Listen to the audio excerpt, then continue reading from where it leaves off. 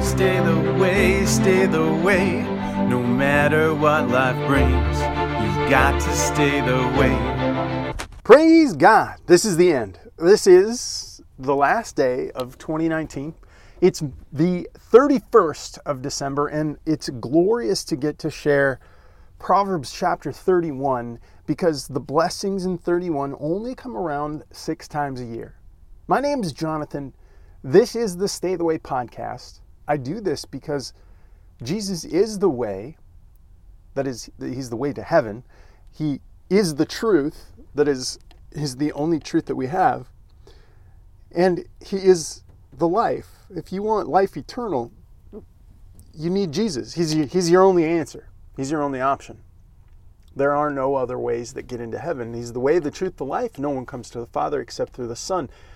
Those are the words of Jesus Christ walking on this planet. Those are not my words. They're not my opinion.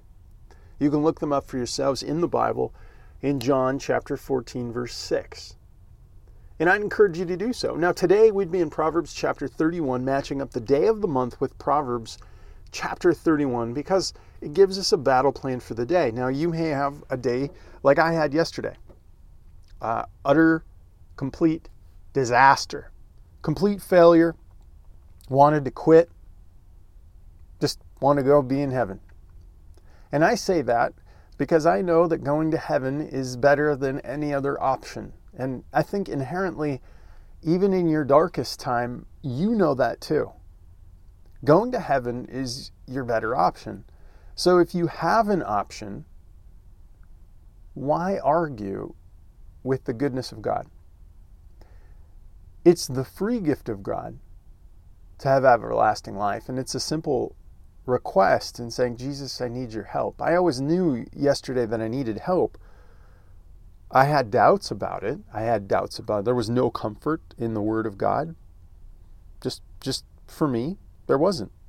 And I'm being honest with you. I'm not trying to make a joyful, cheerful podcast that you can think, oh, he never has a bad day. Oh, I have bad days.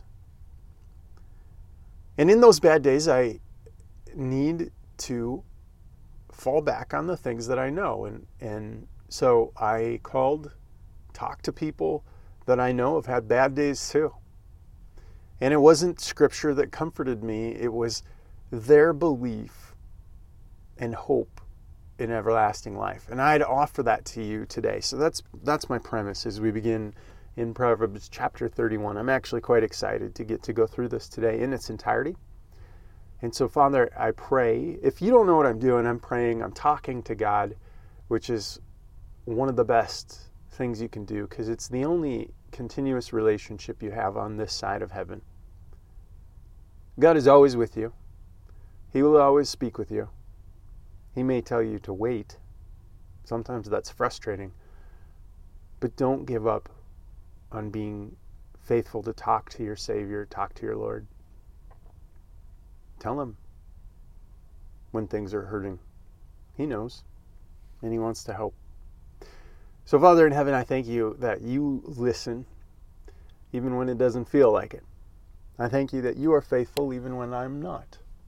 I thank you for the patience and perseverance that you've given. And I ask, Jesus, that you just do a glorious work today for your name's sake. Amen. Verse 1 of Proverbs chapter 31.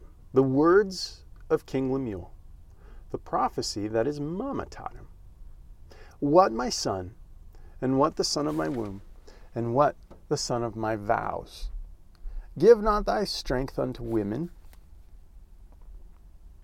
nor thy way to that which destroyeth kings. It is not for kings, O Lemuel, it is not for kings to drink wine, nor for princes strong drink, lest they drink and they forget the law and pervert the judgment of any of the afflicted. I think that sums up very simply on this last day of the year. I know people will go out and they'll be taking in those beverages of what they think are beneficial to them. You know, one drink will loosen you up, kind of thought process. But what happens is they drink and they forget the law. And, there's more people that drive drunk on their way home than any other time. And maybe you're saying, "Oh no, I'm smart about it." Well, I have a designated driver, and that's great. I would just caution you. If you got that phone call that someone needed your help, and you had that one drink, you technically, legally can't help them. And you're not forgetting the law at that point. You're actually transgressing it. You're purposely breaking the law to go and help them.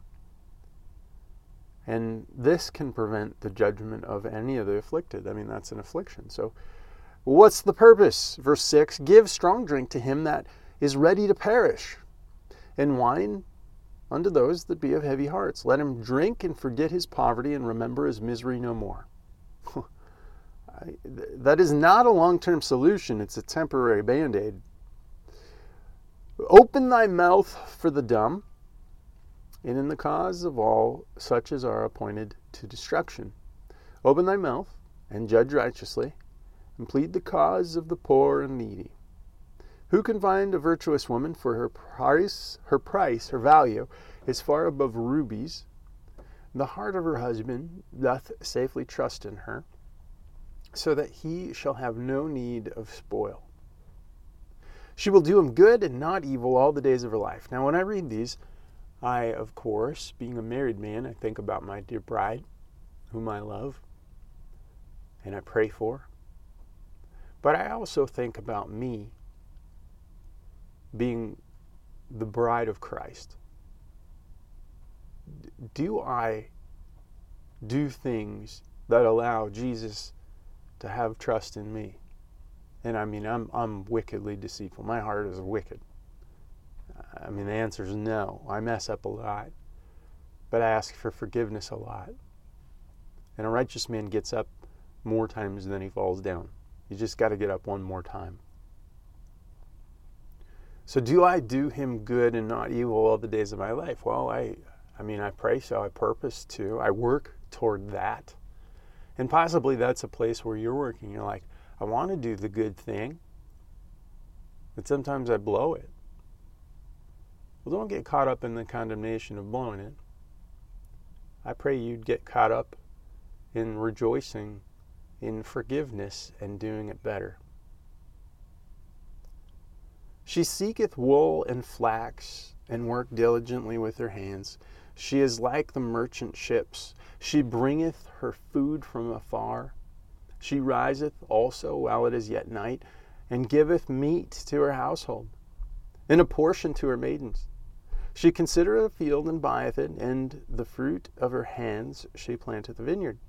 She girdeth her loins with strength, and strengtheneth her arms. She perceiveth that her merchandise is good, and her candle goeth not out by night.